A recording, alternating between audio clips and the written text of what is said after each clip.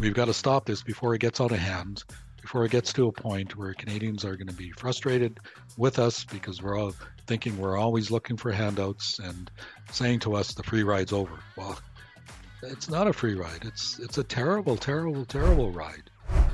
I am a husband, a father, a lawyer, a Christian, and a proud Canadian.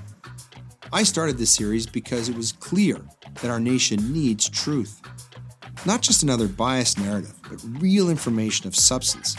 We need access to facts and the freedom to think for ourselves.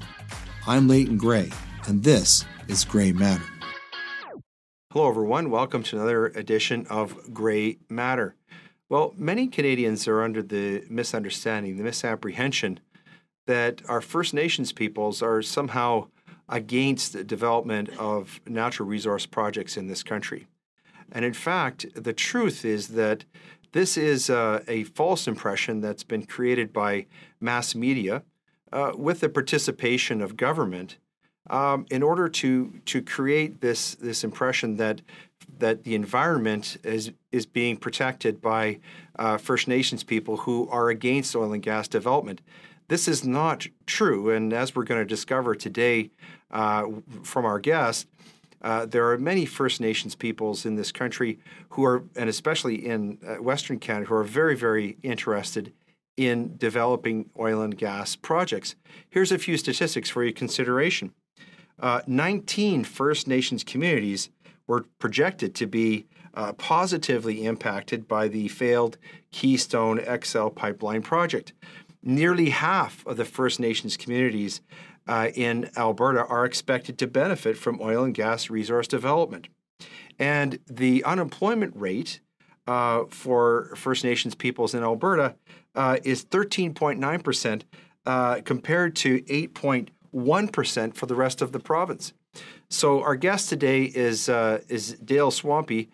He's headed up an organization called the National Coalition of Chiefs, who are dedicated to development of oil and gas projects in our province. And in fact, Dale has been engaged in this for the past 20 years. Welcome to the program, Dale. Thanks for being with us today. Thanks for having me.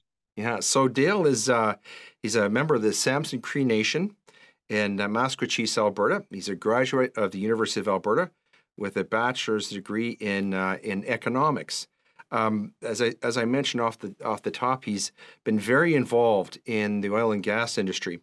And after working over 20 years with his band, he left his position as CEO with Samson Cree Nation to start his own business as an Indigenous relations consultant, working on a variety of projects, including founding an organization that he heads up called the National Coalition of Chiefs. And essentially what he's done, or he's been doing during all of that time, is doing his very best to get these projects built in order to bring jobs and wealth creation to First Nations communities. But of course, he's been sort of swimming against the tide that we talked about. And so we're going to examine that with him today and get some of his thoughts about why that is happening and what some solutions are. So turning to our quotations, as we always do, the first one is from Sitting Bull. Warriors are not what you think of as warriors. The warrior is not someone who fights because no one has the right to take another life. The warrior for us is one who sacrifices himself for the good of others. His task is to take care of the elderly, the defenseless, those who cannot provide for themselves, and above all, the children, the future of humanity. I have a soft spot for Sitting Bull because my late grandmother told me that our ancestors actually fought against and were part of the group that defeated General Custer there. So we have no proof, but that's part of legend. Secondly, from another Lakota Dakota chief, this is Chief Averell Lookinghorse from 1954. He said, "Each of us is put here in this time, in this place, to personally decide the future of humankind. Did you think the Creator would create unnecessary people in a time of such terrible danger?" How relevant is that quotation today with what's going on with the globalists? Know that you yourself are essential to this world. Okay, Dale Swampy, thanks for being with us. Dale, where I'd like to start off, perhaps if you wouldn't mind, is maybe telling the audience a little bit about the National Coalition of Chiefs and the work that you're doing. Yes, we we started from the cancellation of Northern Gateway. We had what we call the Aboriginal Equity Partners, which was a coalition model uh, of 31 communities out of the 40 communities that made up that were in the vicinity of the Northern Gateway Pipeline project. And it was a successful relationship because the 31 First Nation communities were actually growing, started with 26, and we anticipated by the time the project was built that we'd have all 40 aligned and supporting the project as well as owning the project, having 33% ownership in the end. So when the project was canceled, we instead of suing the federal government for lost benefits, we moved towards establishing the National Coalition of Chiefs to spread across the nation to governments, to industry, and to First Nations. The coalition model, the regional coalition model, is the model to use in order to get project certainty, to get projects built, to maximize benefits for First Nation people, and to protect the environment, because First Nation people being involved in being the stewards of the land and always being in that location, uh, from time in memoriam. So when we started the program, we really thought we weren't going to get much traction because we thought most of, just like everybody else did, on the media, and the media, capitalized on the environmentalists and so forth. So we thought there would be a lot of opposition from chiefs across this country to join and to support this model, but we haven't found one yet. We believe the majority of the chiefs across this country are concerned more about employment and poverty than they are, about environment, because they believe, and they've been doing it for years and years and years, hundreds of years, protecting the environment because they know how important that is. So we've been pushing the model, and in 2018, we added to our mandate to defeat unreserved poverty, as we feel poverty is the cause for all of the social ills that we experience across this country, whether it's alcohol and drug abuse, teenage suicide, domestic abuse, uh, murder and missing women, racism for that matter. We believe if we focus on defeating unreserved poverty through employment and ownership of major projects, major natural resource projects, that we'll have a chance in order to bring our communities around so that we can participate in the prosperity of this country. So you talk about raising people out of poverty, and that is so key because one of the clear markers, and you know this, I don't think many people realize this, but one of the clear markers which determines at least the ability or the option or the availability of being risen out of poverty is energy. And in Alberta and in Canada, we're so fortunate to be blessed with these natural resources.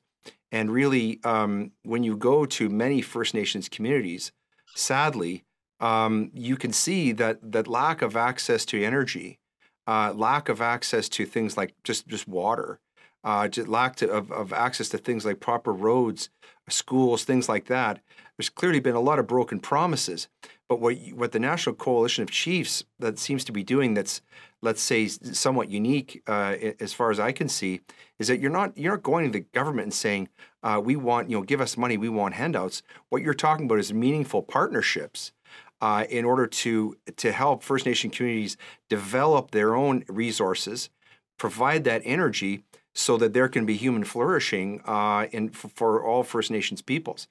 So that's somewhat of a unique approach, isn't it? Well, I don't think it is. I think it's unique in a sense that we don't see a lot of it across this country happening, and I think it's unique in the fact that the industry itself, the natural resource industry, including the oil and gas industry, hasn't really made a concerted effort to join us in partnerships until the last 15 or 20 years, when ESG guidelines became important to both the federal government and industry in order to get projects built.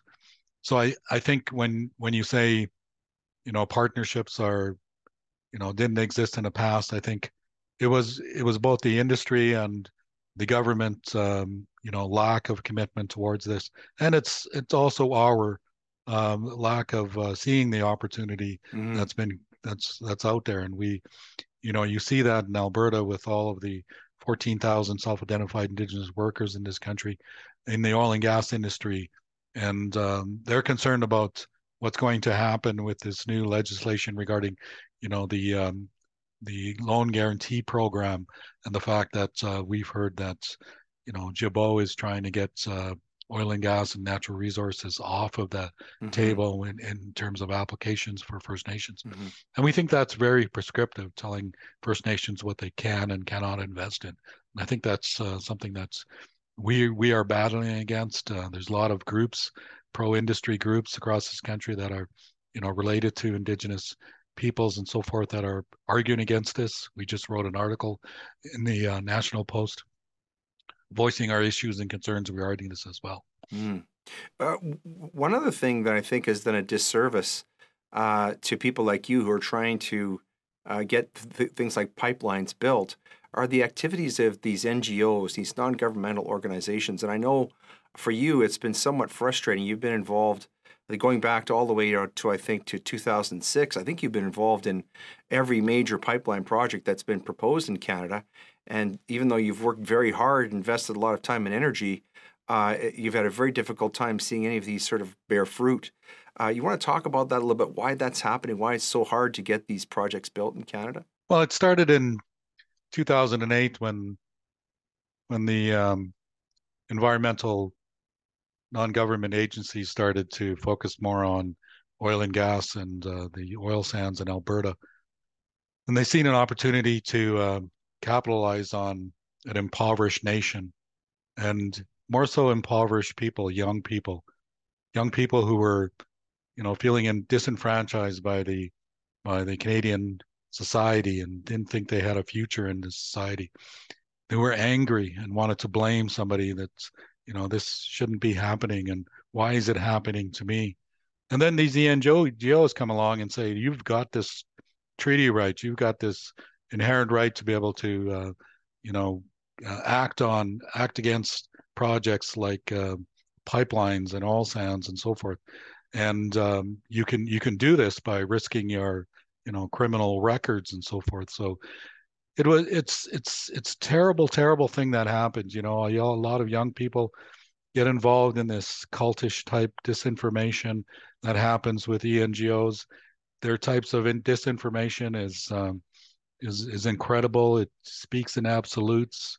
It doesn't make any sense, but it's something the young people wanted to hear about. They wanted something to fight for, and they felt that protecting the environment was something that they could do, and not realizing that they were going against all the processes and all the opportunities that were in front of them to be able to, get the opportunities to get a decent job and participate in the prosperity of this country. Not realizing that Canadians are, they are good people, and they want us to be able to get out of poverty. And the only way we can do that is to partner with the biggest industry in Canada right now, and that's natural resource industry.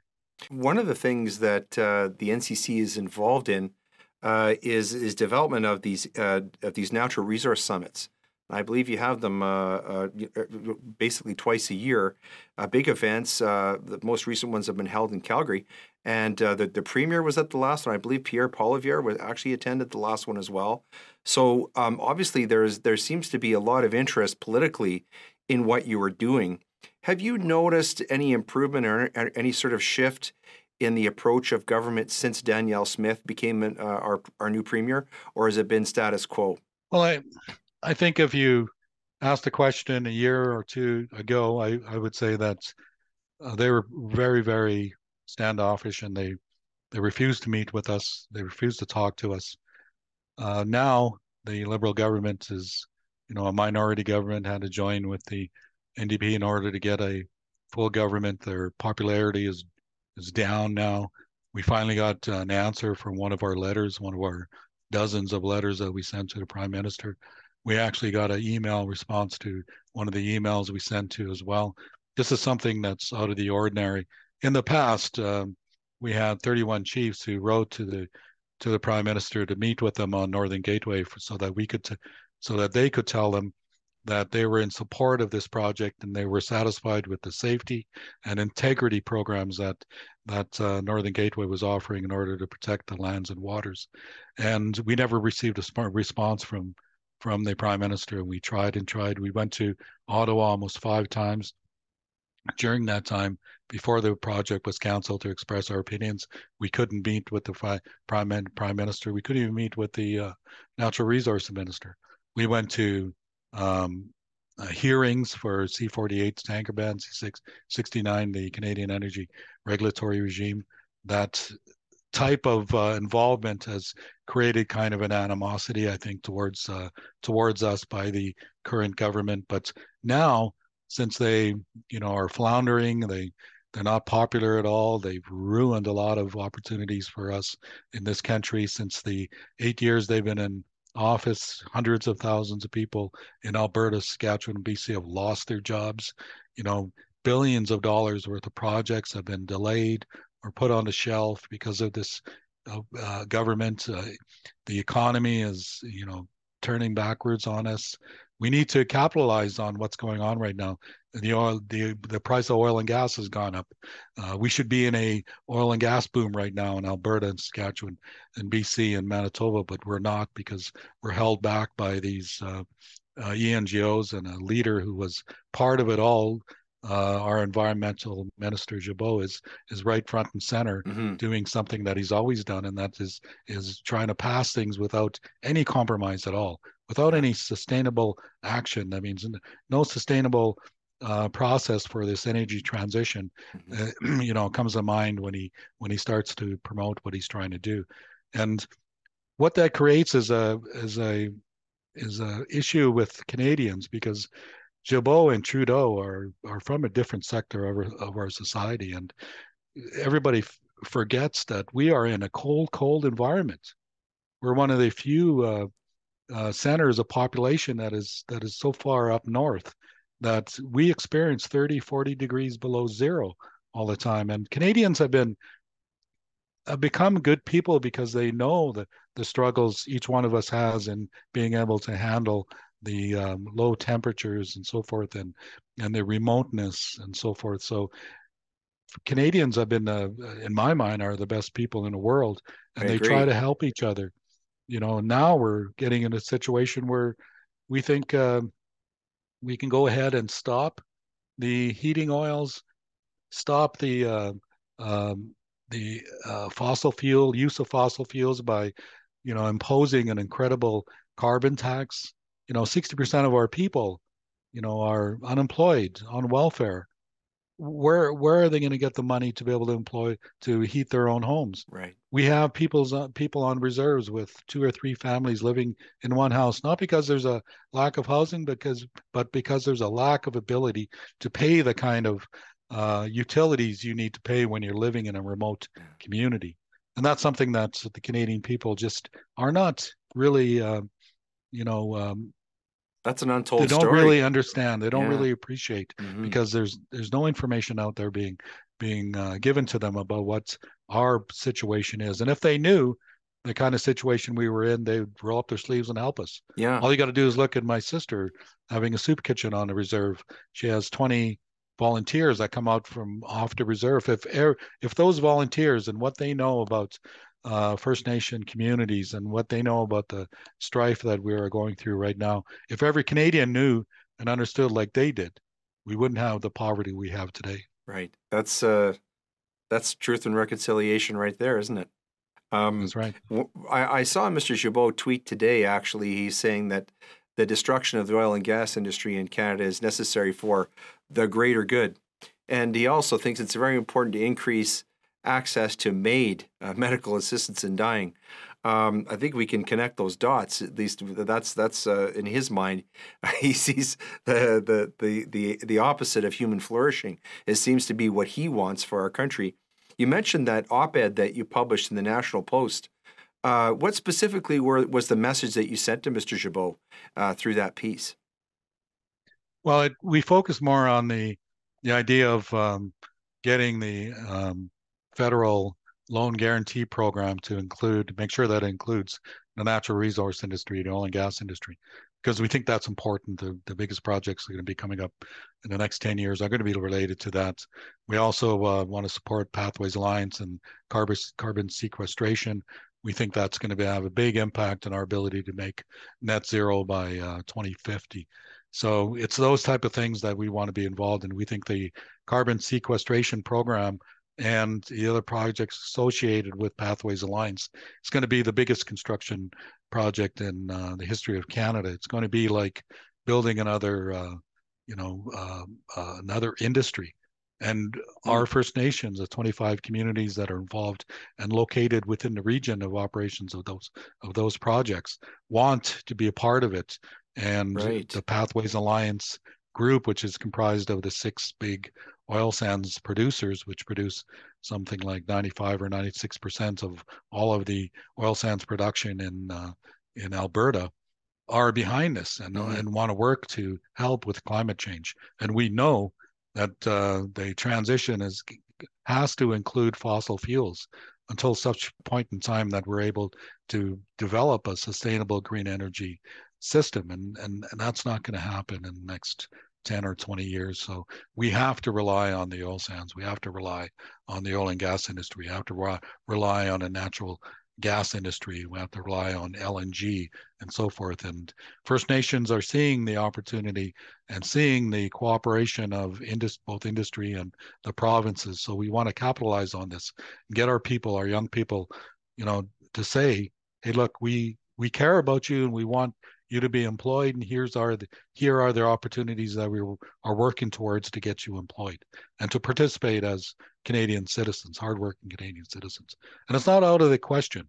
It happened with Fort McKay. They're 100% employed. What a success and they're only 100% there. employed because the government, the province, the oil sands developers gave them extra consideration and worked with them. It took a while. It took 50 years, but that's it's not something that we should give up on. Don't give up on our people, because we think we can get them out of poverty. And that's not just the young people. I'm talking about the 20, 30, 40-year-old individuals that are wallowing in poverty on our reserves, that are collecting social welfare payments every month. They don't see a light at the end of the tunnel. We can't give up on those people, because even if we invest all of our money in education, and what did Trudeau do? He funded $700 or $800 million for education on reserves, but it's not going to help us if our parents are not getting up to get our children to school. Right. And that's what we need. We got to get rid of this vicious cycle, this social welfare cycle that's going on right now. And in the article, I pointed out that the federal government's got to stop managing poverty and start managing things like extra consideration on employment strategies, extra consideration on ownership of projects. Because once we have ownership, it's not, we'll do our best to hire your First Nation people. All of a sudden, we're on the board, right? Right. All of a sudden, we're on a board, we're protecting the environment, and we're making sure that we get employment opportunities, and that's important. Right. So you're not talking about affirmative action, you're talking about action. You're talking about economic action and sort of building the the confidence and self-esteem of First Nations peoples and communities. I want to talk a little bit about the whole sovereignty thing. Now, as you know, First Nations communities have been talking about sovereignty and self-governance for a really long time in this country. But most recently, this whole sovereignty issue has come to light in terms of the province and the federal government. And this province, Alberta and Saskatchewan, have both passed statutes, essentially sovereignty-type legislation. Is that a concern to you and to the NCC in terms of your ongoing relationships with the federal government, or is that something that you see as more a situation where Alberta and Saskatchewan are operating within their lanes and it really doesn't impact any of the projects and things that you're working on? Well, we support what Alberta and Saskatchewan are doing to defend their province's economy, defend their ability to make decisions about natural resources that lie within their provinces. And we think that it mirrors exactly what First Nations are trying to do, and First Nations are trying to be able to get their own sovereignty so that they can manage their communities the way they want. We promote the coalition model to advance on infrastructure deals such as fresh water, wastewater, solid waste systems, roads and bridges, power utilities, housing, and so forth. The coalition model, we think, is the model to use to get regional communities together to be able to manage this. Self-government is a process that we feel chief and councils want to be able to get moving so that they can understand and do, and make strategies for their to better provide services to their community members in a way that fits to where they're located, where the resources are, where industry is, where the economy is, and so forth. And it's because we don't believe one size fits all. Mm-hmm. And the federal government's always been promoting programs and things that they think that they can help us to get out of poverty, but not realizing that one size doesn't fit all. You've got to be able to go out and visit with the communities and ask the chief and councils, ask the band managers what's important for their community. And it's not the same across the board for every community, just like it isn't the same for province to province. So to say that a national energy program should be equal across the all of the 10 provinces, 3 territories is ridiculous. It doesn't make any sense at all. And to be able to have provinces like Alberta and Saskatchewan obey that kind of ridiculous program is, just ridiculous. And I think if the, we've always pointed out, and I thought Kenny at one time was going to be able to, make a strong effort to protect our natural resources in this province. But as soon as, he got into power, he changed the name of the War Room to the Canadian Energy Center. I knew right away we weren't going to get the kind of effort from him that we needed to protect our natural resources. Now we have someone in there who knows all the issues, who's worked with all the issues, and that we know and trust very well. And she's working hard to protect our communities, and Saskatchewan's doing the same thing. Manitoba getting their first Indigenous person as a Mm-hmm. premier is something that we're looking forward to. He's going to see that a lot of the First Nations want opportunities, want economic opportunities, and those are going to come from the natural resources. So we applaud what they're doing, and we support them in any way we can, and we hope that they're going to be able to get in a situation Mm-hmm. where we're going to move forward with natural resource Mm-hmm. development, including oil and gas. You mentioned the new Premier Manitoba, Wab Kinew. I agree with you. That's a very promising situation. Are you concerned at all? I noticed he came out in support of abolition of the carbon tax. But are you concerned at all that being part of the NDP, that perhaps his party might not be receptive to oil and gas development? Yeah, this whole party alignment is something that I've always opposed ever since I became a advocate for democracy and so forth as a young person growing up. The democratic model has always preached that we go out and elect officials to make decisions on our behalf. We go out and elect officials to become more informed about the issues that's are concerning to how we live and how we operate within this society. And the only reason we do that is because we don't have the time to get on top of all the issues. Right. We elect people to do that. And we want those people to look at both sides of the issue and make an informed decision. We didn't elect people to obey a leader, a prime minister, or a party, and if they don't obey, they're going to get kicked out of the party. It just doesn't make sense. I mean, in the 60s and 70s, when I was growing up, there wasn't such a division between party lines, and now you're seeing a lot of liberals who see a lot of good things that conservatives are doing. You see a lot of conservatives seeing a lot of good things that liberals are good.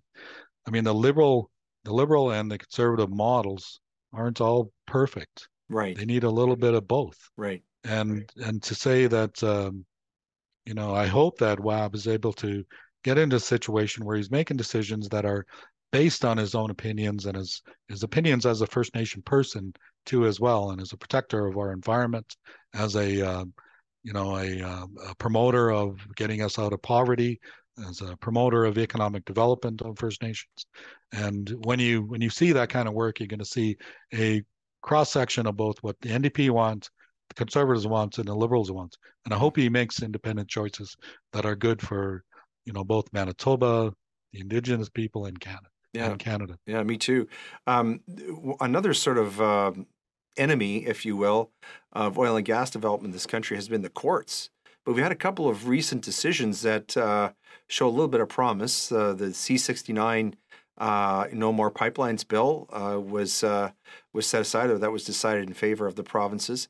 And then we had this recent decision on plastics, the unconstitutionality of Mr. Gibault's blanket plastic ban, which always seemed ludicrous to any sensible person.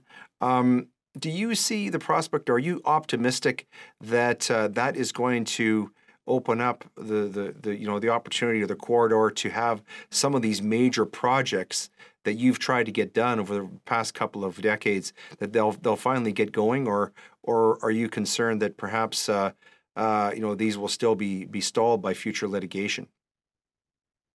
Well, we always want the Constitution to be a common sense legislation.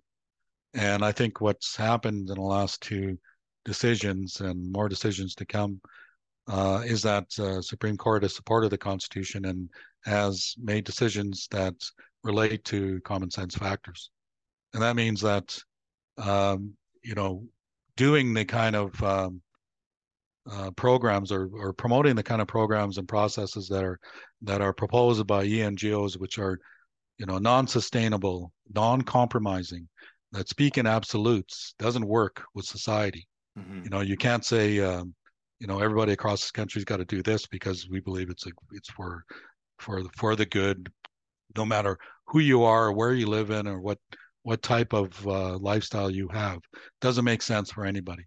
And I think the Americans got it right. The states have a lot of authority over everything that they do for their people, are not dominated by the federal government in terms of what goes on in their neck of the woods, so to speak. And I think the country's got to realize that we got to get away from these idealistic notions that things can happen in an instant.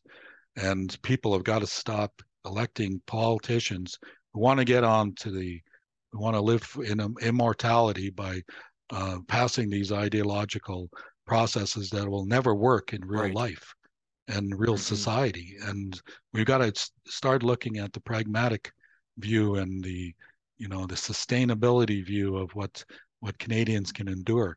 And until we get that, we're not going to be able to get a society or an economy that's going to be able to come out from what's been created in the last 8 years.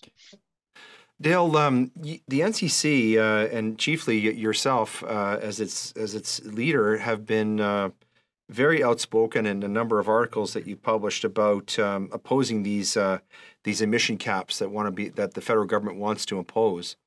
But the other side of that, and I'm interested to get your take on this because it's an area that I don't fully understand, it's the whole concept of carbon capture and methane capture. This seems to be, pardon the pun, sort of an untapped resource. And there's some very interesting dialogue going on about this. Is this something that the National Coalition of Chiefs is involved in, developing carbon capture type programs? Because it seems to me that this could be a tremendous opportunity for First Nations to get involved and to build the kind of wealth that you're talking about in their communities. Yeah, exactly. We want to lead the environmental protection regime in Canada. And the only reason we want to do this is because we have to communicate to Canadians and federal provincial governments the reality that we're not going anywhere. Mm-hmm. The giant mine in Northwest Territories the Canadian taxpayer now has to pay $4.2 billion in reclamations in order to protect the environment, to protect the lives of the people, protect our fresh water from the arsenic that's been created from this mine operating for 40 years without any real environmental protection plan or any funds that was created by the proponents to ensure that there was going to be at the end of the road a plan to clean up the environment. And had they been in partnership with the First Nations, chances are that project probably wouldn't even be built with the amount of damage that this whole process has created. I mean, this thing's going to take 20 years to implement, and they're going to freeze the arsenic underground, and there's nothing else you can do but monitor it for the next 100 years or next few hundred years until there's a technological process that allows us to get rid of that deadly product. So you take that into context and you talk about the processes that are created right now in order to help fight climate change, global warming, and so forth. And one of the categories that comes into it is created by what we call the sustainable energy model, which has to include oil and gas and fossil fuels. And if it has to include fossil fuels, which we believe, then we got to develop processes to allow us to capture that carbon released from those processes and put them in the ground and from literally from where they came, because there's a lot of resources in this country, especially in northern Alberta, to be able to do this. And the technology is there. And who better to handle the technology than the most technologically advanced industry in the world, and that's the Alberta oil and gas industry. And who better to manage it than the stewards of the land? That's the First Nations, who are going to be here, forever. And we want to be sure that 50 years from now, 60 years from now, that that the whole environment is still clean, and that there's no, great mistake or great problem created like we have in the giant mine. There's 2 more mines in Yukon that are going to go under the same process. I mean, why do we do this? Why do we proceed with things without, realizing that there's no final solution in the end, praying and hoping there's a technology created in the end that'll help us to get rid of these? It's like the nuclear situation, right? Right. Why do we create the nuclear situation until we found a technology to get rid of the plutonium that's created from it? So, and First Nations are pragmatic about this. They don't, sweep it under the rug like a lot of the industry proponents do. We've been struggling with proponents for decades, trying to get them to make sure the environment is protected, and we've earned our right to be stewards of the land. And the NGOs have got to stop focusing on killing the economy and start focusing on protecting the economy. And they called us stewards of the land. That's what they've been promoting for us for the last 2 decades. So we want to call them out on it and say to them, well, if we are stewards of the land, you got to help us to protect the environment, and we have to be owners of these projects. We have to be, controlling the environmental protection strategies and programs like CCUS and carbon capture sequestration programs. And we think we can do it because we want to do it, and we want to do it for the decades it takes for us to be able to get that program going and to be able to meet the net zero goals for 2050. You mentioned First Nations historically being stewards of the land. But it seems to me, and I mentioned this off the top of the show, that First Nations people have been unfairly branded as being anti-resource development. And the NGOs have played a huge part in this. Why do you think that has occurred? And is that a situation where, for example, the NGOs have sort of weaponized First Nations people in order to be a roadblock that would prevent, for example, pipeline projects and so on?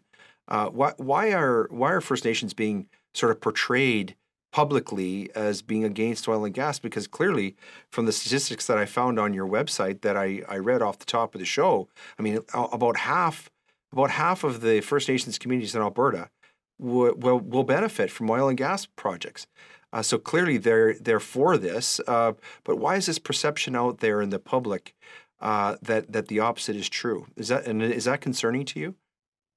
Oh, it definitely is. I mean, it's always the loudest voice seems to get all the media coverage. Media has turned the But it is far false. It left. is false, isn't it? I mean, you're steeped in this. That's really not what First Nations communities, by and large, in your experience, want. They want to develop this energy and create wealth, right?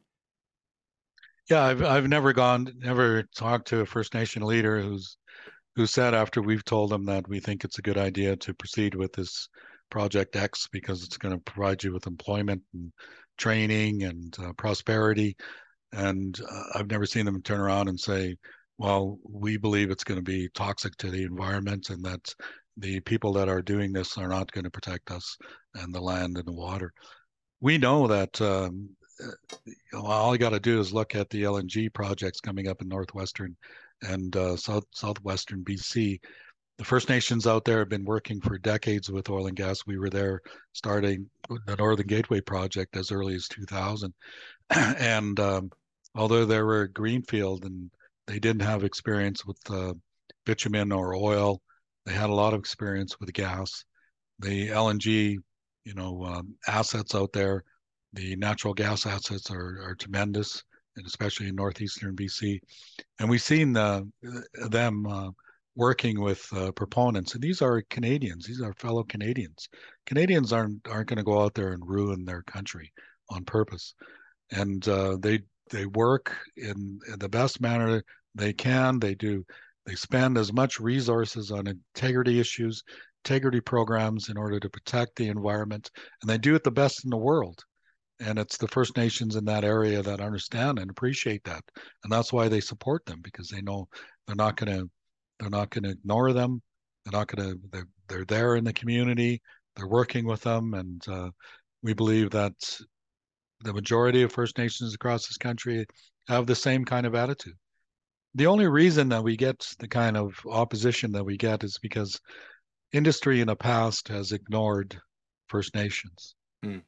We believe the coalition model works well because it includes all of the First Nations, whether they're rich or poor, whether they're big or small, whether they close or far from the proximity of the project, are included and have an equal voice in what goes on within that area of operations.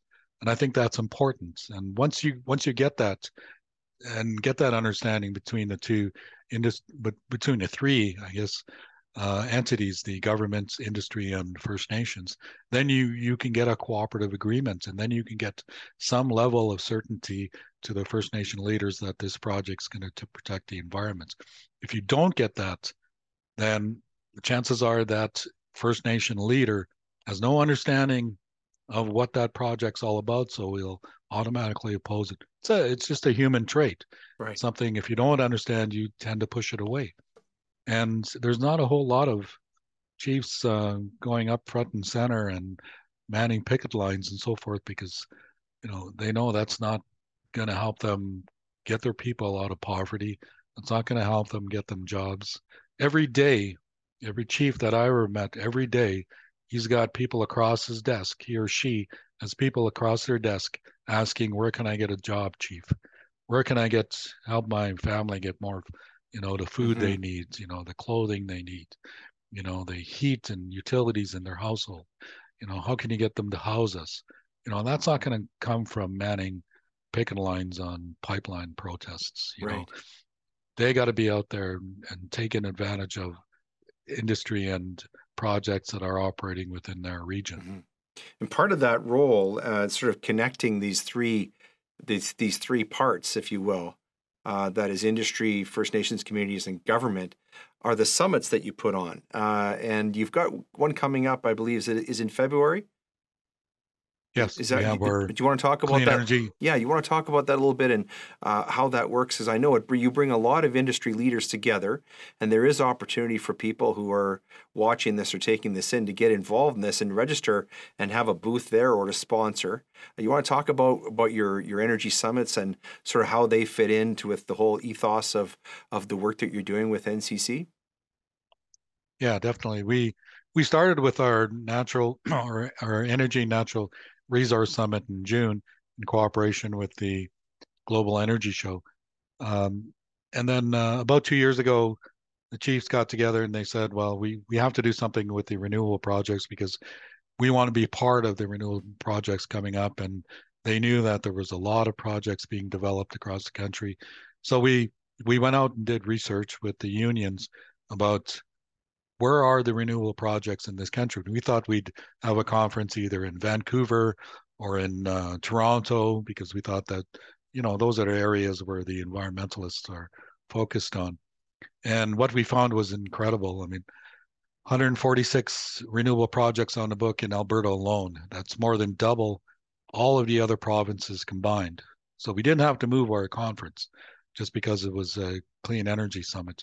And we host it in Calgary, and we get uh, proponents from all over North America promoting their renewable energy concepts and projects and so forth. And we developed what we call the National First Nation Electricians Program, which is an apprenticeship program that's going to work in line with the renewable projects, which we know is going to require a lot of electricians, electrical engineers, linemen, and so forth. So we want to hit the ground running when that renewable industry gets off the ground and starts becoming a big factor within the society. And so that's what we did. We host in February our first conference, which is a Clean Energy Summit. We were in our first conference last year, where we were privileged to have Pierre Polyev join us and talk about the things that he wants to be able to do and support in Western Canada and with the First Nations and Indigenous inclusion in the society was important to him. And he talked about his program for sharing in the wealth of natural resources. And we promoted to him the 5 conditions that we laid out in the hearings for the UNDRIP legislation, as well as the FPIC legislation, the free, prior, and informed consent, which includes a, um, a clause to include within that legislation something concrete like making sure that we become equity owners in all projects relating to natural resource industry. And we should. Yeah. We should be.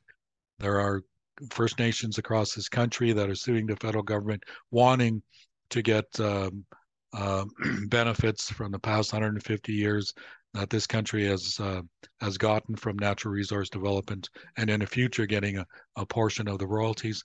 We don't think that's a good idea. We think what's a good idea is for us to be able to own part of everything that's going on. Right. Because once we have skin in the game, then we not only are on these boards and can determine their direction and future, but we can make sure that our people are employed.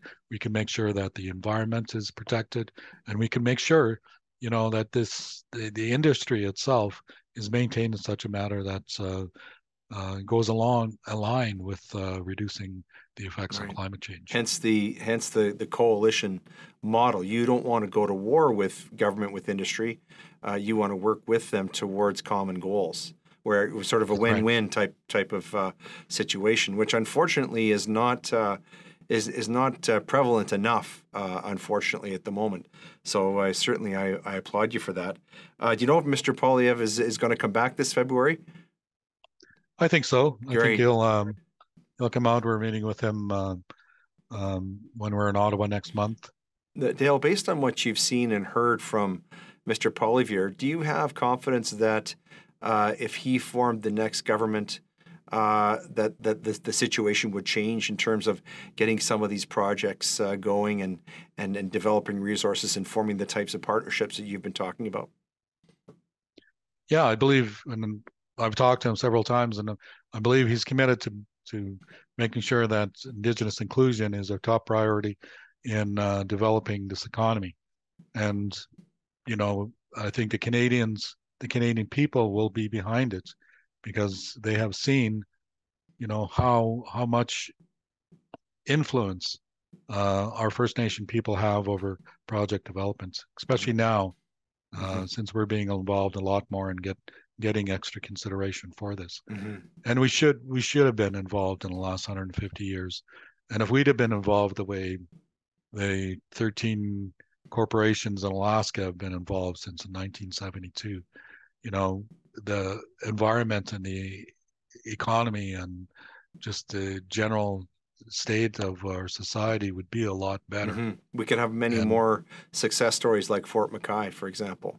that's right. In fact, That's right. I have a friend who's a land developer, Larry Andrews, and he's partnered with his company has partnered with Fort McKay. Now they're building residential developments, off reserve. There's a big development that they're doing in St. Albert, a $700 million development, and of course, a huge portion of the profits from that are going to go right back into the Fort McKay community. And these success stories are very repeatable, aren't they? Oh, definitely. I mean, all you got to look is at Squamish First Nation and the amount of real estate development they're proposing, they have done in the past and now proposing in the future is just immense. Mm-hmm. And it's good for both. It's good for the community. It's good for the city of Vancouver. It's good for the province. It's good for the country. Mm-hmm. One thing I didn't ask you about, but I'm interested to know your thoughts, Dale. What is your view of UNDRIP? Is that a help or a hindrance to what you and the NCC are trying to do? Well, we've been involved, as I said earlier, with the legislative process, good or bad or worthwhile, I'm not sure. We've been involved in the process for the tanker ban, for example, and Right. none of the recommendations, none of the things that we indicated ever got, to the actual legislation itself. But we did participate as much as we can, both in the industry section of the legislation for UNDRIP and the First Nation Indigenous section of the UNDRIP legislation and hearing process. And we developed 5 conditions that we wanted to see UNDRIP enforce. And I think a lot of people have got to realize, and the legislation that was passed at the UN wasn't a one-size-fits-all legislation. It was developed in a manner, a generalization on purpose, Mm-hmm. because they knew that if it was going to be incorporated by the countries of the world, that each country would have to amend it to suit their current situation. Right.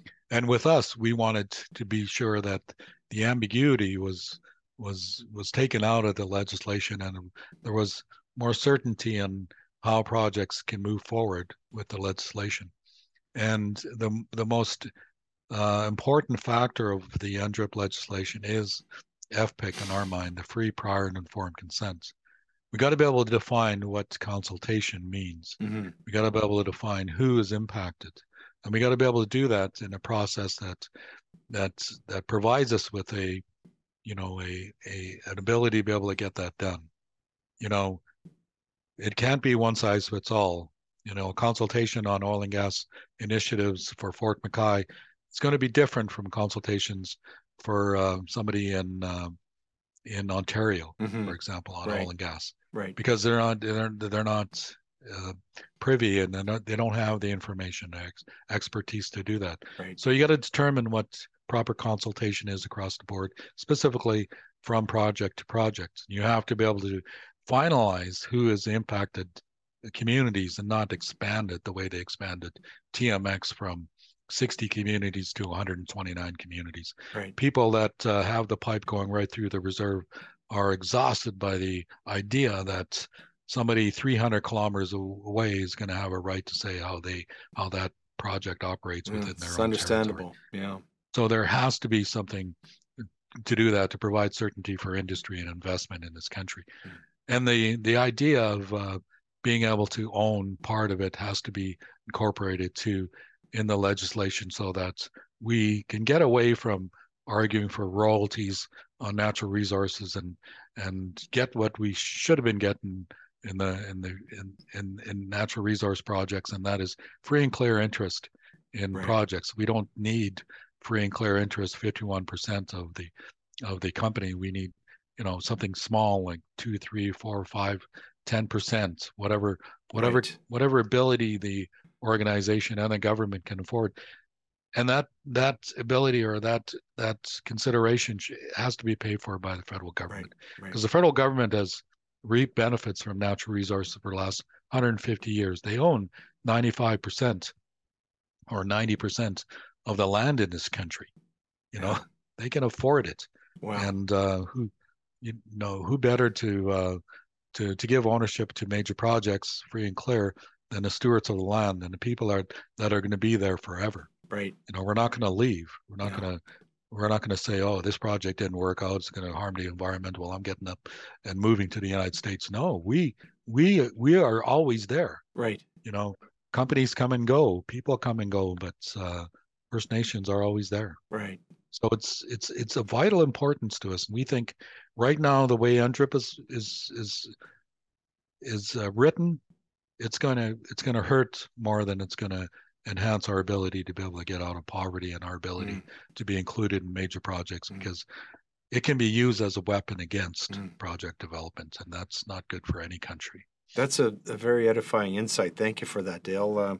This has just been a great hour. Thank you so much for sharing this time with us. I want to mention the website. It's NCC www.coalitionofchiefs.ca. Okay, great. So if people want to find out more about the events that you're putting on and really go into more detail on some of the things you've been talking about, they can go and visit that website.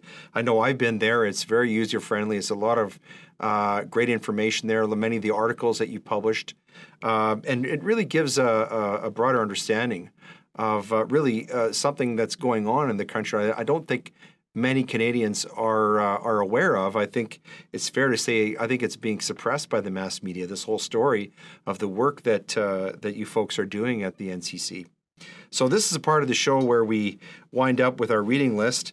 I've got a book I'm going to mention. I know you've got some great ones that perhaps you can finish us off with. The one that I'm going to refer to is called Weaving Two Worlds. This is economic reconciliation between Indigenous peoples in the resource sector. This is by Christy Smith and Michael McPhee. And this book talks about a lot of the things that Dale has been explaining about bringing together First Nations communities, giving them a seat at the table that they richly deserve, so that we're actually not in a situation where the federal government or resource oil and gas companies are reaping all the benefits of these resources.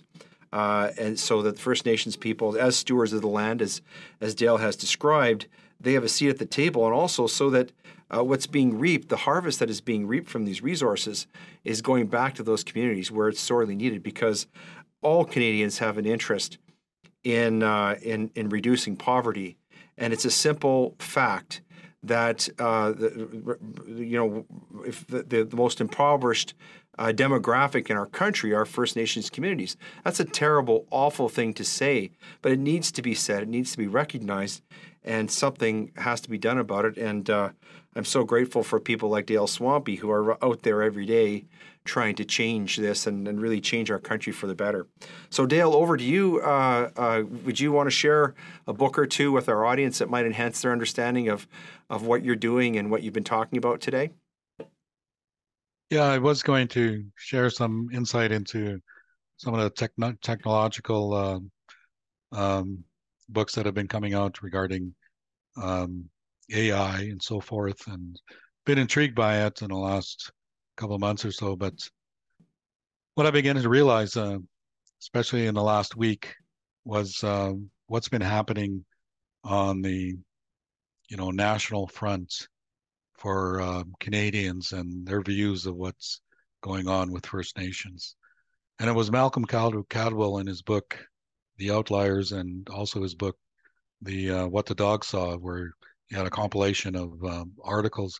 One of the articles talks about the the idea at that time of a woman becoming president of the United States and how that might impact the actual rights of women in the country in North America.